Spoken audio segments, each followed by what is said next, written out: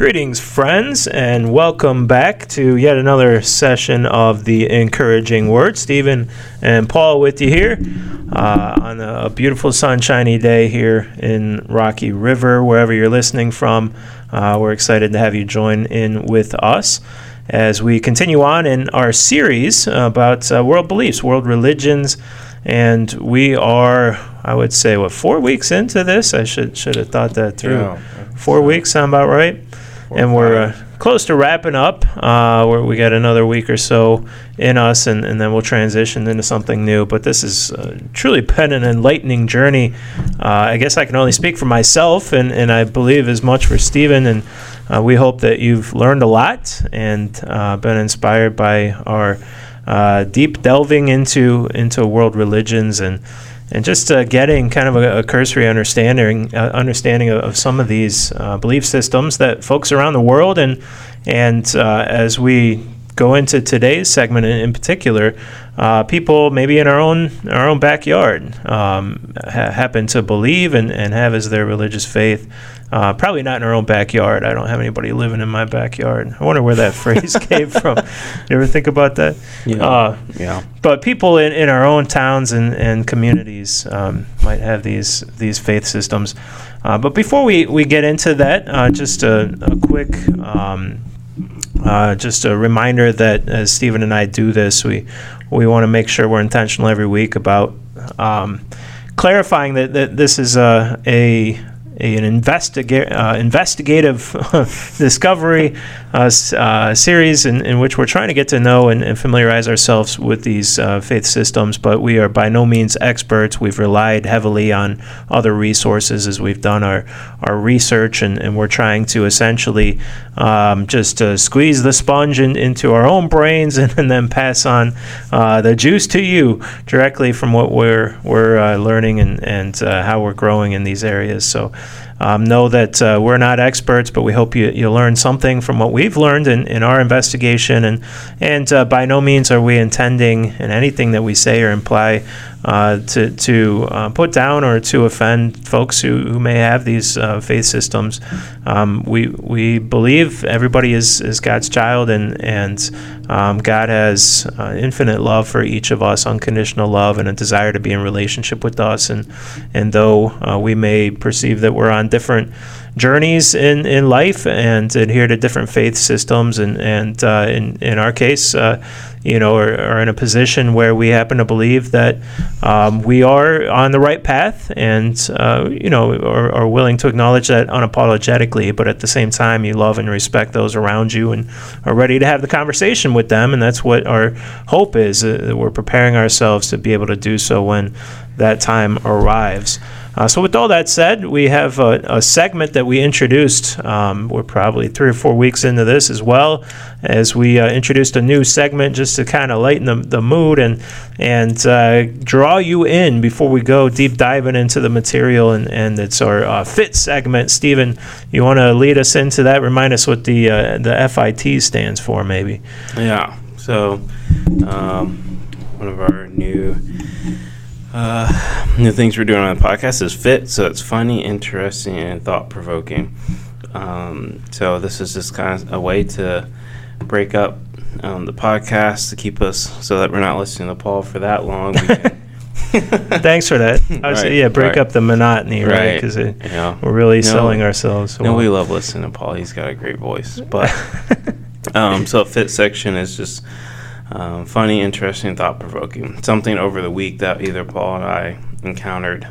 It's funny, thought-provoking, or interesting. And hey, we even encourage people who are listening to think of that. And during your day, what's something funny, thought-provoking, or interesting that has happened to you? You can always send those to Paul on email, pbennett@rrumc.org.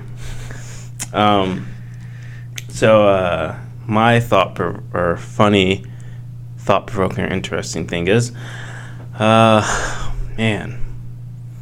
say this before I get to that, is that you, luckily no one can see me on video because I am exhausted, and I'm hoping to stay awake through this whole thing. So I got the vaccine, so I got both vaccines now, I'm both vaccinated, and I'm experiencing some fatigue. So Paul may be waking me up, knocking on the table or something.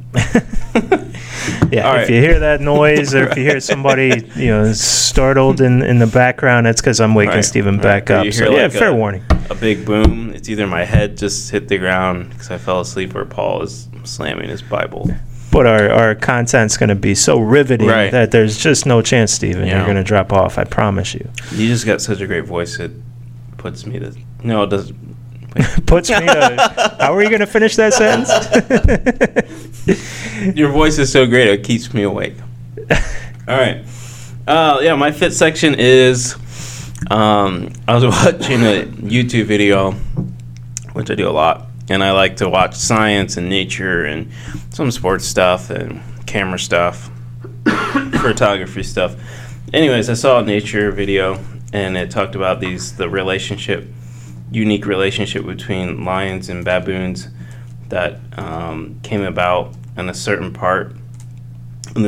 area of this river in Africa. And it's very unique, the relationship that these lions and baboons have. So what's unique about it is that typically a lion typically hunts the baboons in this area, but in this area the lion isn't hunting the baboons. What's also interesting too is that the baboons serve as like a warning for other animals. So when the lions are coming close, typically the baboons make noises, and it alerts all the other animals to get out of the way and to hide or to be more aware. So typically the baboons are kind of like giving off signals and sounds and climbing up the trees, and all the animals realize that, oh man, a lion must be close. But these specific baboons in this part of Africa, they don't alert the animals. Matter of fact, they kind of help the lions out, and they kind of when the lions are going hunting, they don't say anything, they don't climb up the trees, they just kind of sit there and they go about their business, and all the other animals are like, oh wow, there must not be any lions around. So then they go up to the water hole, and they just think, oh, the baboons don't see anything, so they go to the water hole and start drinking, and that's when the lion jumps out and attacks the typically the gazelles, and so the baboons are not giving the warning that they typically give the lions, or they're not giving the warning typically give the animals. So I thought that was an interesting relationship between the baboons and lions. So do you remember, Stephen, when we did that series on animals in the Bible, and I remember discussing how the vision of the end times included this notion that the lion and the lamb and other creatures, you got scorpions in there, and we'll all be at peace and kind of all be on the same side. Do you think this is a sign? No, I think it's more the baboons siding with the enemy. So we have the lions aren't like not eating. The lions are getting food from the gazelles because the baboons are kind of jerks and not telling the other animals like, hey, there's a hungry lion nearby. They're kind of like, no, whatever. So just some renegade baboons changing the entire circle of life, so to speak, to borrow a term from The Lion King, right? Oh, wow. Of course, use The Lion King. Of course, any way possible. I'll set you up for that one. Yeah. Well, that's an interesting relationship that those lions and baboons have. I know there was a term, way back in probably middle school, when you learn about animals or creatures that have these interdependent relationships. I don't remember what it is, but like how there's birds that live on the back of water buffaloes so they can eat the bugs that the buffaloes are drawn into. So maybe this is just a new example of that, coming into being in the world. Yeah. Today, but we'll leave it at that. We don't need to dig any deeper into that. So for my fit this week, on Mother's Day, of course yours is going to be all sweet and Mother's Day like, and mine's lions eating. Lions eating, yes. I just try to balance you out, Stephen, as much as I possibly can. But we spent part of Mother's Day at the Art Museum.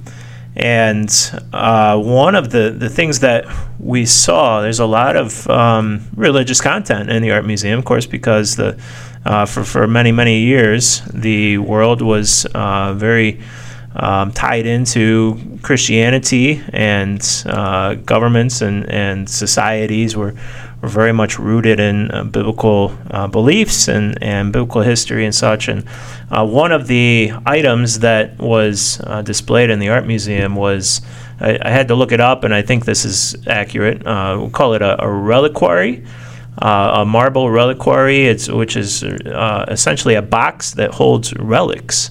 And it said on the label, because they provide you the background information, that this was very similar to other reliquaries that were found that held religious icons or relics of John the Baptist, and that very similar boxes have been found that held bones from the body of John the Baptist. And I looked up an article when I got home, and they found these other, one in particular, reliquary that held a knuckle bone, a tooth, a part of a skull, a rib, and an ulna, which is a bone from the forearm that tradition attributes to John the Baptist. It was found on this island, I think, in the Black Sea, off of Bulgaria. And they did the carbon dating, I think it's called, and they were able to date it back to the middle of the 1st century AD, when John the Baptist would have been alive in the time of Christ. And of course, there's no way to conclusively link it to John the Baptist. But if the history of it and the documents that were found, I think, around it, or the inscription on this and other boxes and things in the church in which it was found, indicate that. Just another interesting piece of biblical archaeology, I guess it would be, and how this stuff is real history. And even to this day, we're still finding. This was 2010 that they discovered this, so we're still finding these things that bring the Bible to life for us. Oh, that's really good. I think that it really brings it to life. Just for your next sermon, see if you can borrow those bones and you can bring it up, use it as a sermon illustration. You think? I could, yeah. These are John the Baptist bones, and that would be a good illustration. Right, it would. We can start to assemble them, and it'd be like this story from Elijah, where the bones come back to life, and flesh on them, and the Lord breathes life into them. We could bring John the Baptist, resurrect him, right here in Rocky River United Methodist Church. Let's start with some chicken bones first, and then we'll... Well, funny you should say that. In that same box, there was actually bones from, I think it was a cow and a dog and something else. The thought was that there just wasn't enough of John's bones to make it look impressive, so they threw some other bones in the mix too. Wow. But we should probably test it out on a chicken or something first too. But I think we've officially derailed. So I'll pull this back in here. We're going to cover two particular belief systems today that are not at all uncommon here in the United States of America. And the term, and I understand that this is a weighted term, carries a lot of baggage, and some may agree or disagree with its application in this case. But the term that would often be applied to these two belief systems is cult. It's like a cult that is akin to Christianity in some ways, but differs in ways that are significant enough that they certainly are their own separate entities, their own distinct belief systems. So the two that we're going to cover today are Jehovah's Witnesses and Mormons. And we decided to, I believe, cover Mormonism first. So I'm going to go into a bit of the history of how this faith evolved and got to the point where it is today. Then we'll let Stephen chime in with some specifics about it. So, you may have encountered at some point in your life somebody who identifies as Mormon, or a member of the official title, the Church of Jesus Christ of Latter-day Saints, or the LDS Church. All of these mean the same thing: Mormonism, Church of Jesus Christ of Latter-day Saints, and LDS Church. And 16.5 million members is what is indicated at most recent count. And Mormonism began back in 1830, and it was developed by a gentleman by the name of Joseph Smith in western New York.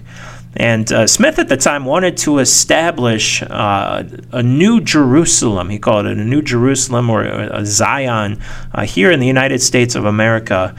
And he believed, based on some revelations that he claimed to receive directly from God, that Jesus himself had visited the United States of America, and that God had a special plan for the folks of our nation, and he was going to lead Americans into that realization. So he started this new community, and in fact, in western New York is where it has its roots, but it moved. He moved his community shortly thereafter to Kirtland, Ohio, which is actually just east of Cleveland. And just a few years ago, I can't remember the context, but I took a visit out to Kirtland, Ohio, where some of the old buildings and location of this community where it was once housed still exist, and it's still run as a historical site for Mormons to this day. But Kirtland, Ohio is where they settled down, and they thrived in Kirtland, and the community grew and did very well until 1838, so about 7 years later, when there was a huge financial scandal, and it shook the community, and the community began to dissolve, and many people left. So Joseph Smith at that time regrouped with his community that he was trying to build in Missouri. He tried to settle a new community there, relocate there.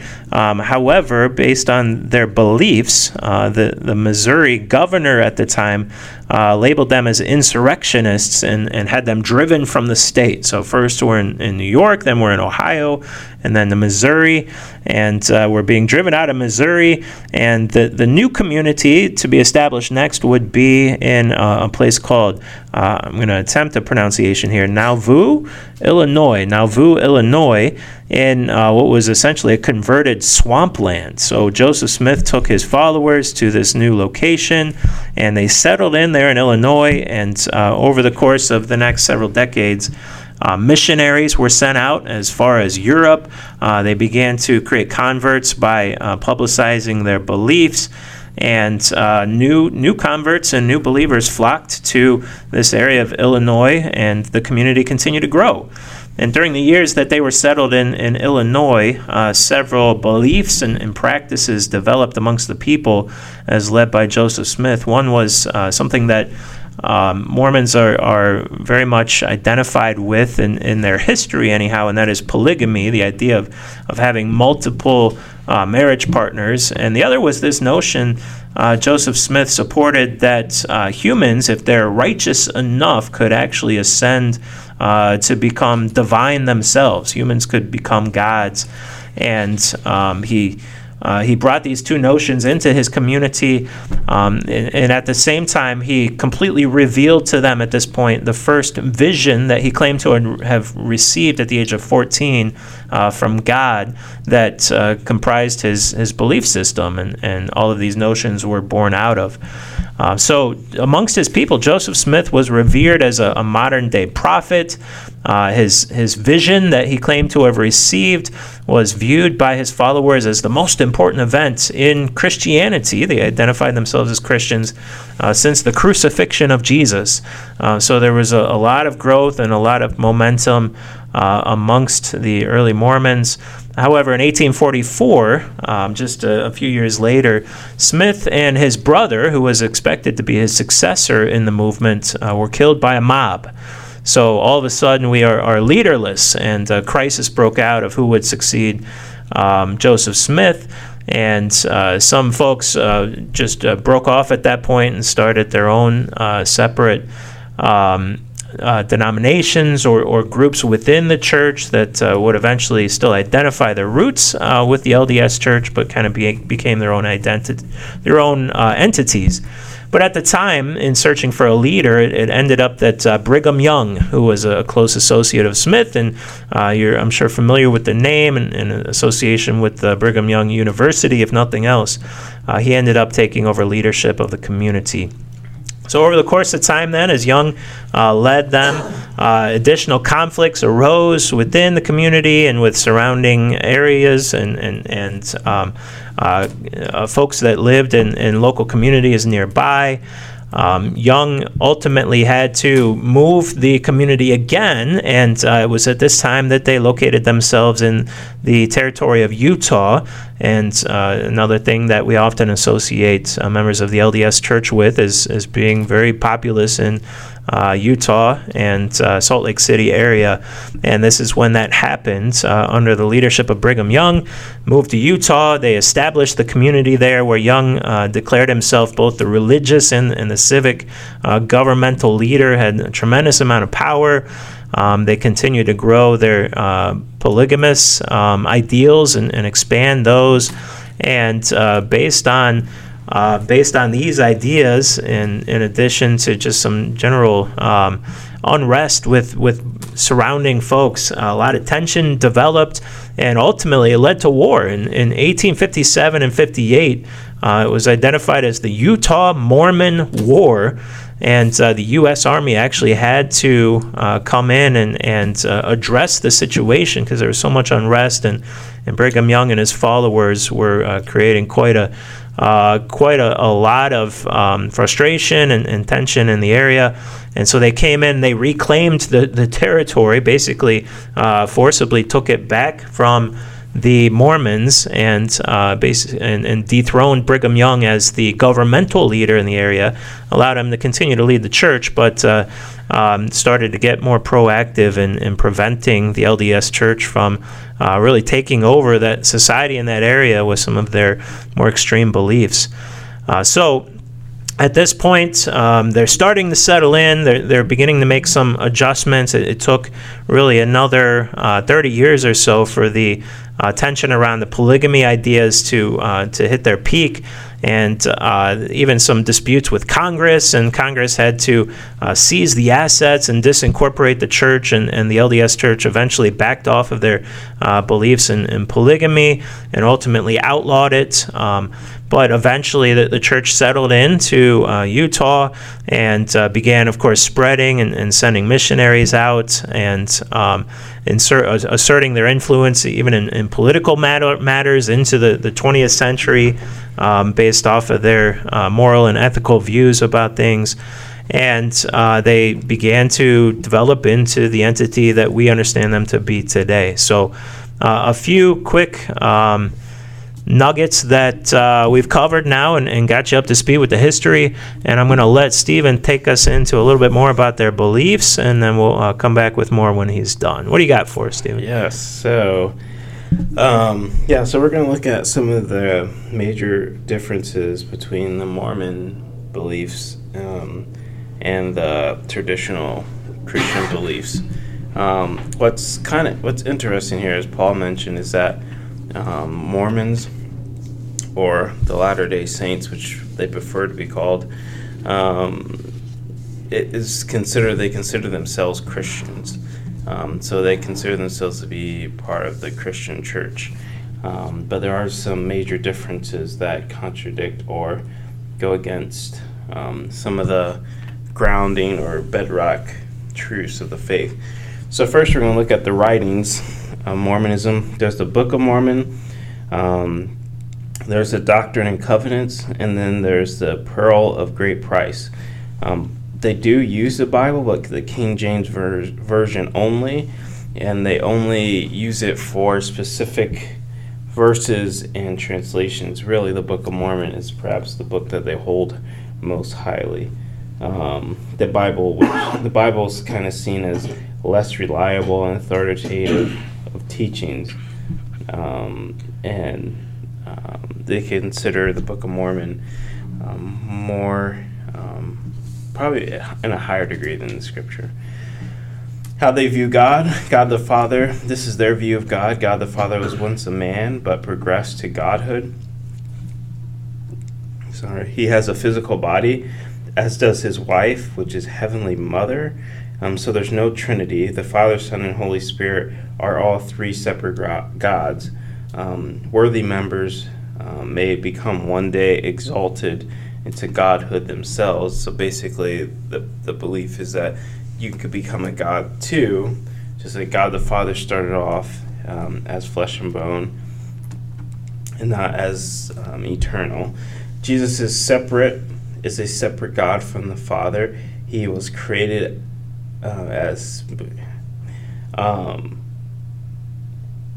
so Jesus is also, when we look at Jesus is separate from God the Father. He was created as a spirit child by the Father and Mother in heaven, and is the elder brother of all men and spirit beings, including Lucifer.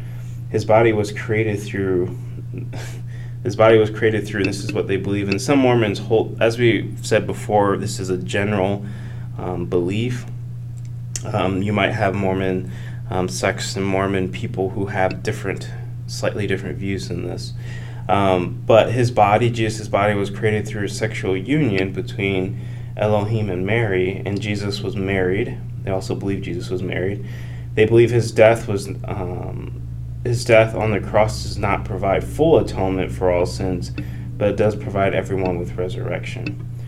Their view of the Holy Spirit is different from the Holy Ghost. The Holy Spirit is not God, but a influence or kind of like a force emanating from God.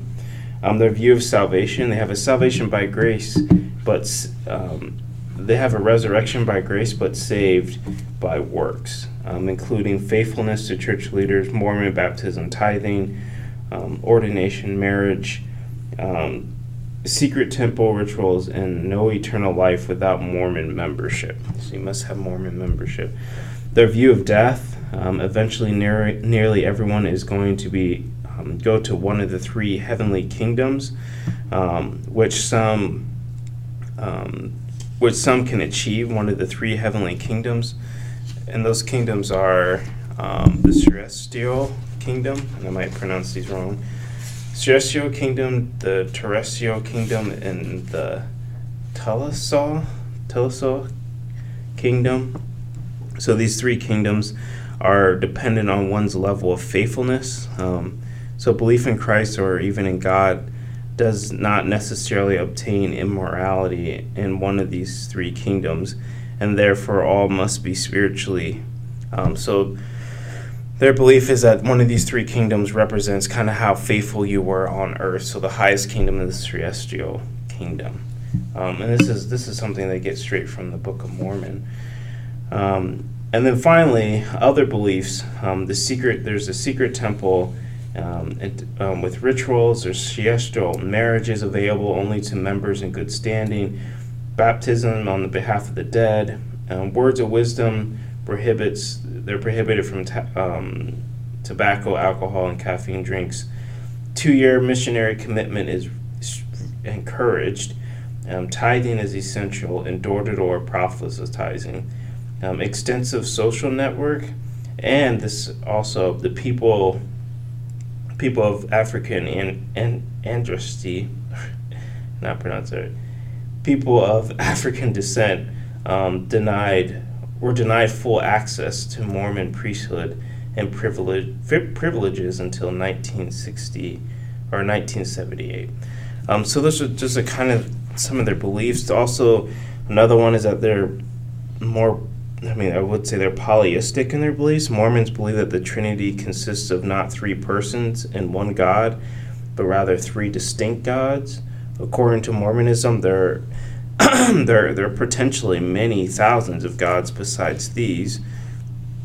And then also what's important to point out too, another slight difference is that Mormons believe Adam, in the beginning with Adam and Eve, Adam's transgression was a noble act that made it possible for humans to become mortal, a necessary step to the path of being exalted into godhood. So looking at those many, many different things, you can see already on the very surface that the Mormons differ greatly from many of the traditional Christian beliefs. And this is why many Christians do not consider the Mormons to be Christians at all.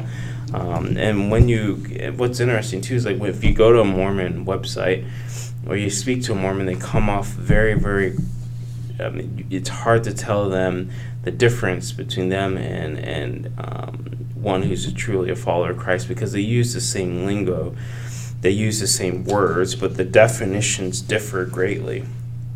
So,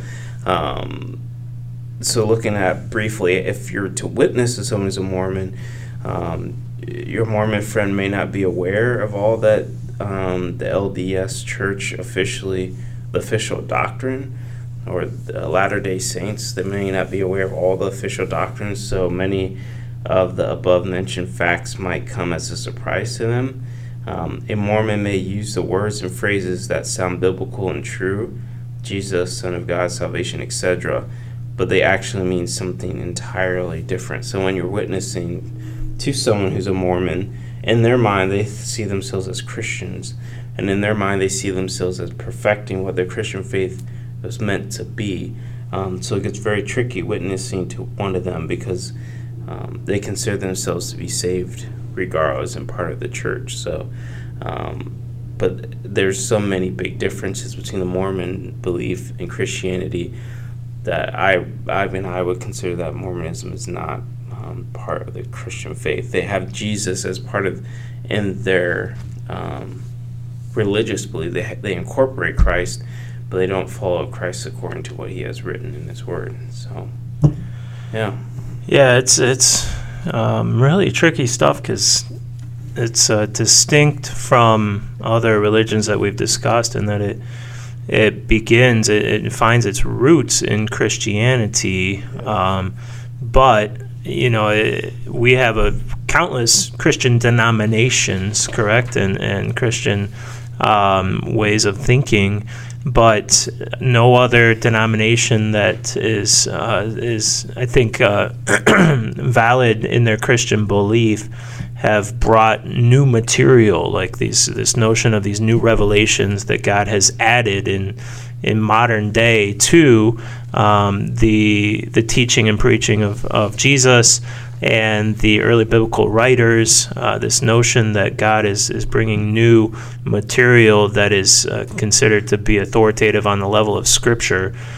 Certainly God interacts with and he speaks to us today, but this notion that God is presenting essentially a new gospel or a new addition to the Holy Scriptures and new revelations, and has this very distinct plan for the American nation and through the leader Joseph Smith, and in doing so, Smith presented material from these revelations that was very much in contrast to what the Bible says, and it creates very real problems. So, I think as we interact with folks who have these beliefs, it's easy to want to focus on our similarities, and certainly there are some important similarities and overlap, and there's a lot to be respected and appreciated about the way they go about living into their faith.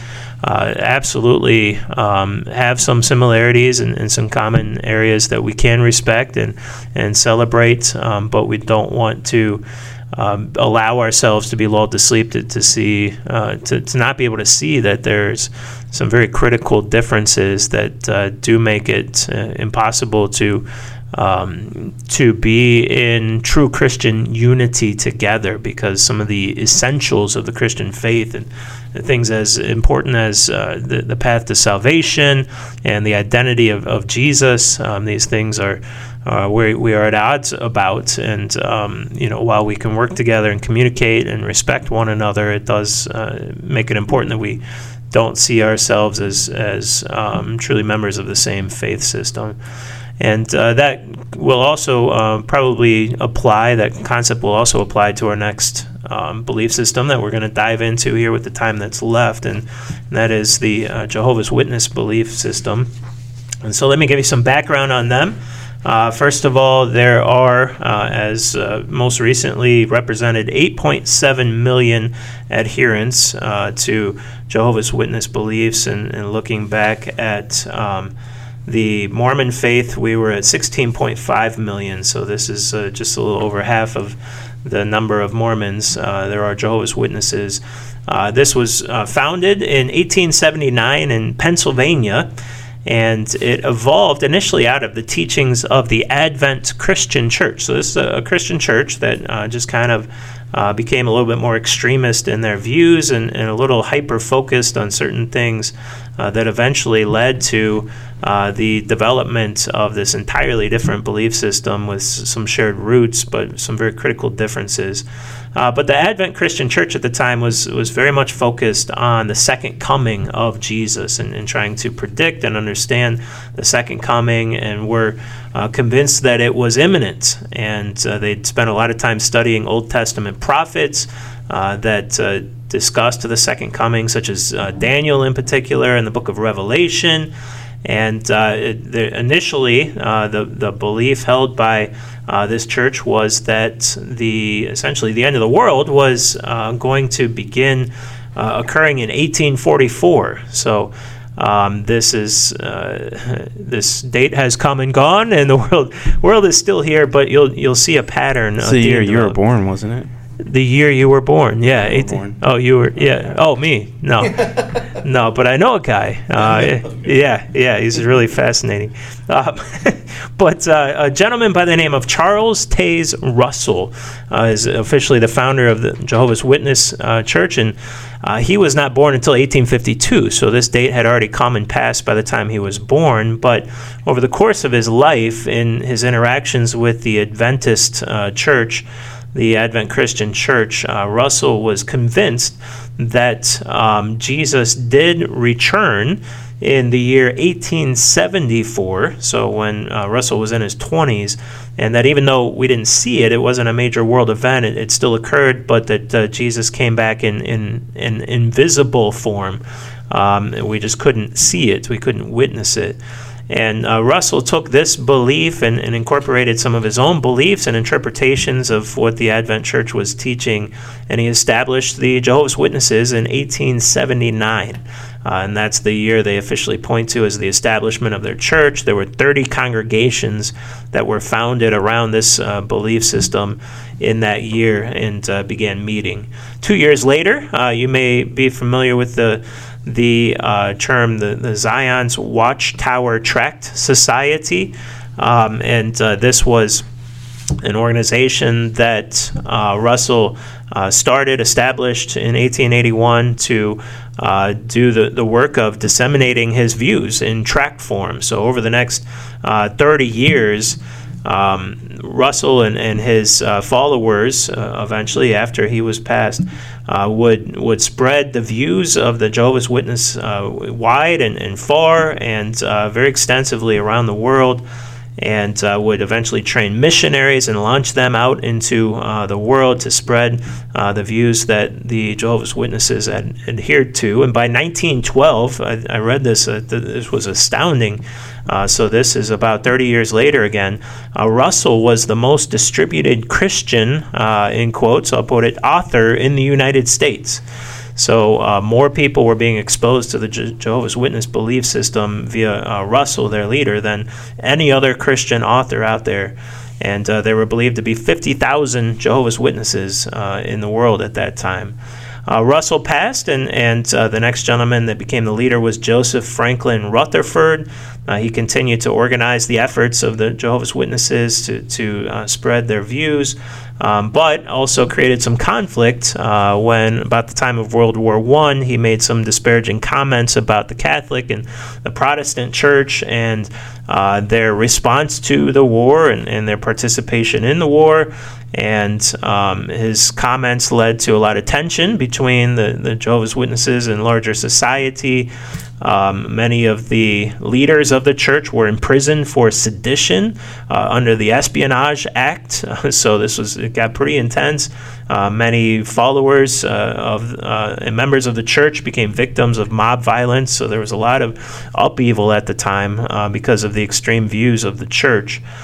But they continued on, and a few other noteworthy points and events. I thought this was interesting. In 1922, there was an international convention of Jehovah's Witnesses held in Cedar Point, Ohio. And it was there in Cedar Point at the amusement park that they dedicated themselves to house-to-house preaching. So that all developed in 1922, and that became their point of emphasis from then on forward. Another convention in 1931 held in Columbus led to their adoption of the name Jehovah's Witness. So two important points of their history occurred right here in Ohio. I mentioned earlier, one of the things that Jehovah's Witnesses are known for, and especially leaders early on in the faith, was this notion of trying to predict happenings and spiritual happenings in the world. And their belief system is that the end times includes a 1,000-year period in which Christ comes back at the beginning of that 1,000 years and reigns for that 1,000 years prior to final judgment. So we have a 1,000-year period, and this is not a drastically different understanding of the end times, I don't think, than some Christians adhere to.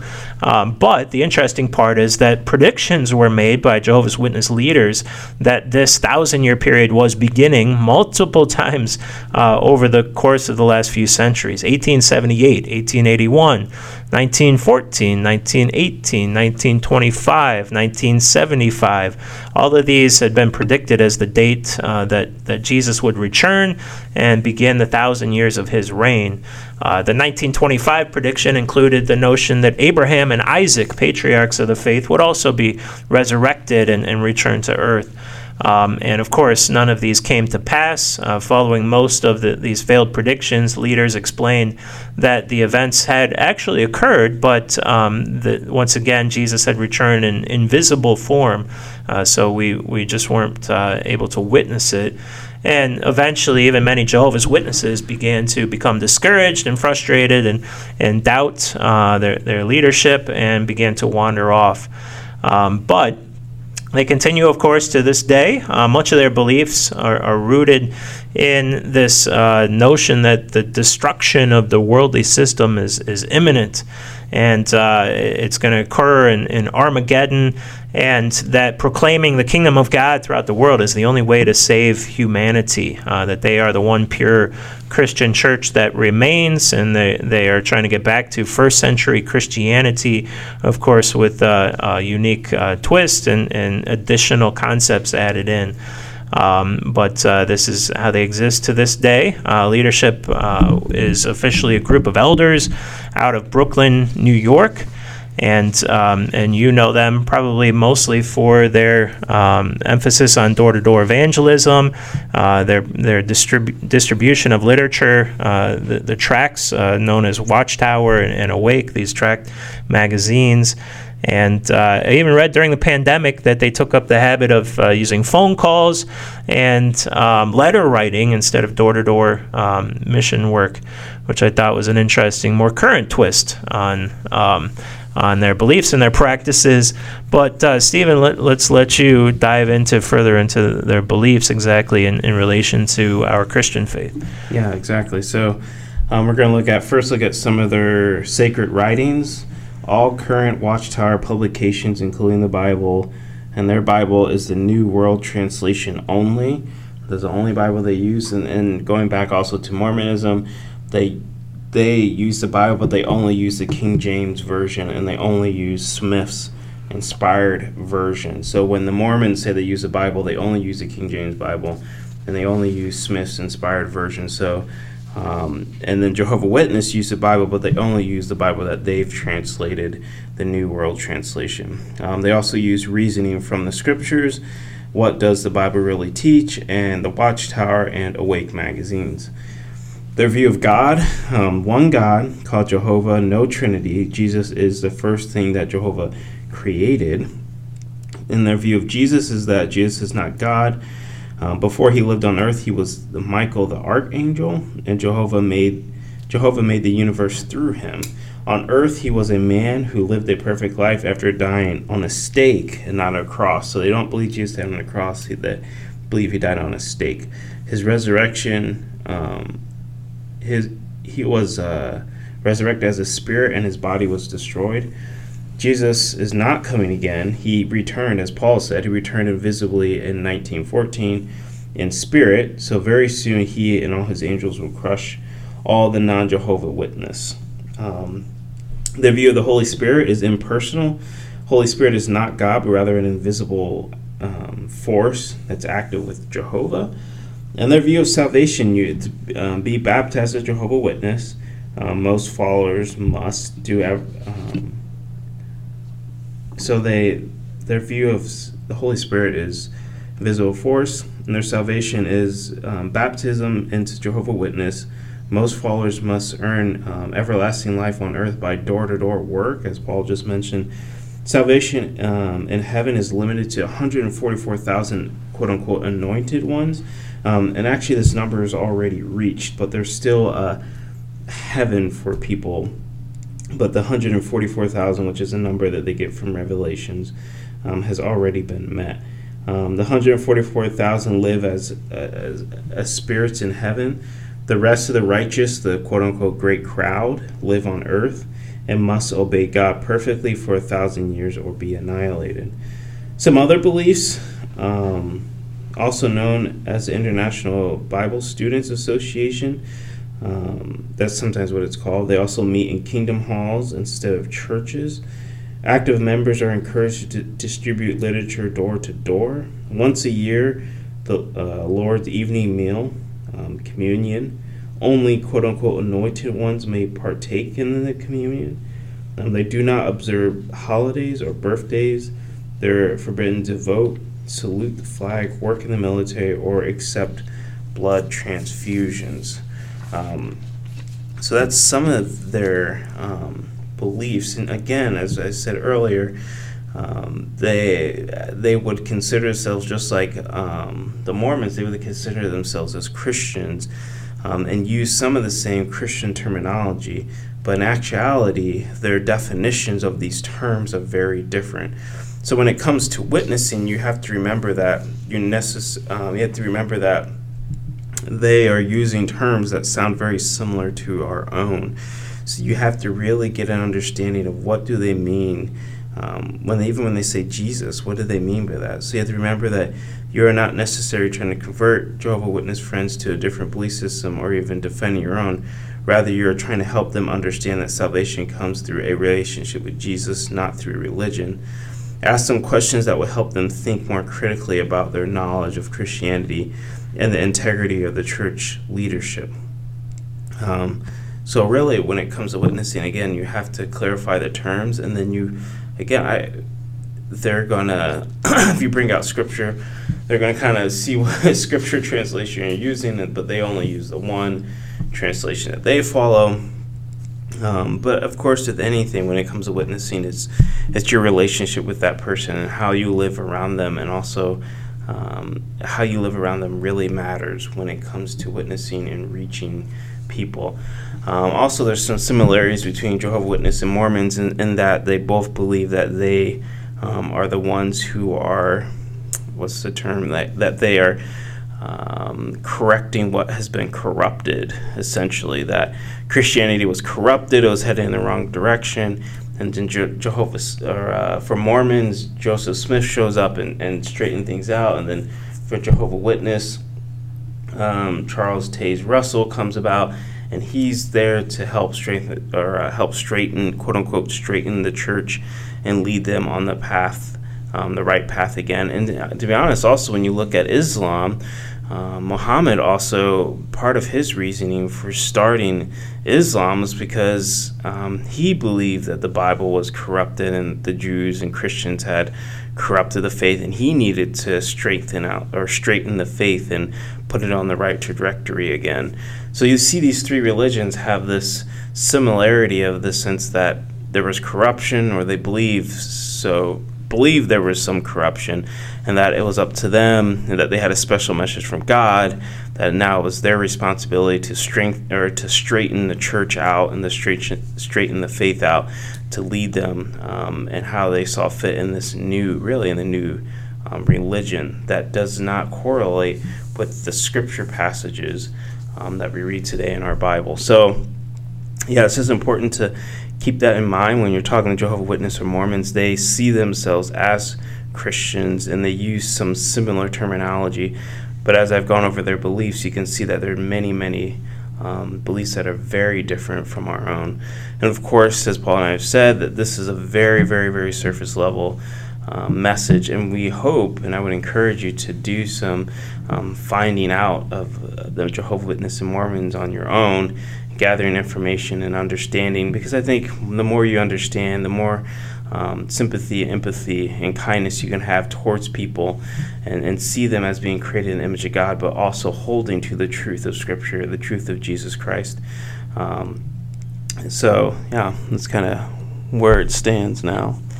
Yeah, I remember in elementary school, there were two young men who I went to school with who were Jehovah's Witnesses, and it was very, one of the things I respect about these two belief systems is that they are not, at least, on the surface level, they are not afraid about standing up for their beliefs and sharing their convictions. This whole notion of door-to-door, you're not going to get too many folks from the church communities I've been a part of to sign up for that.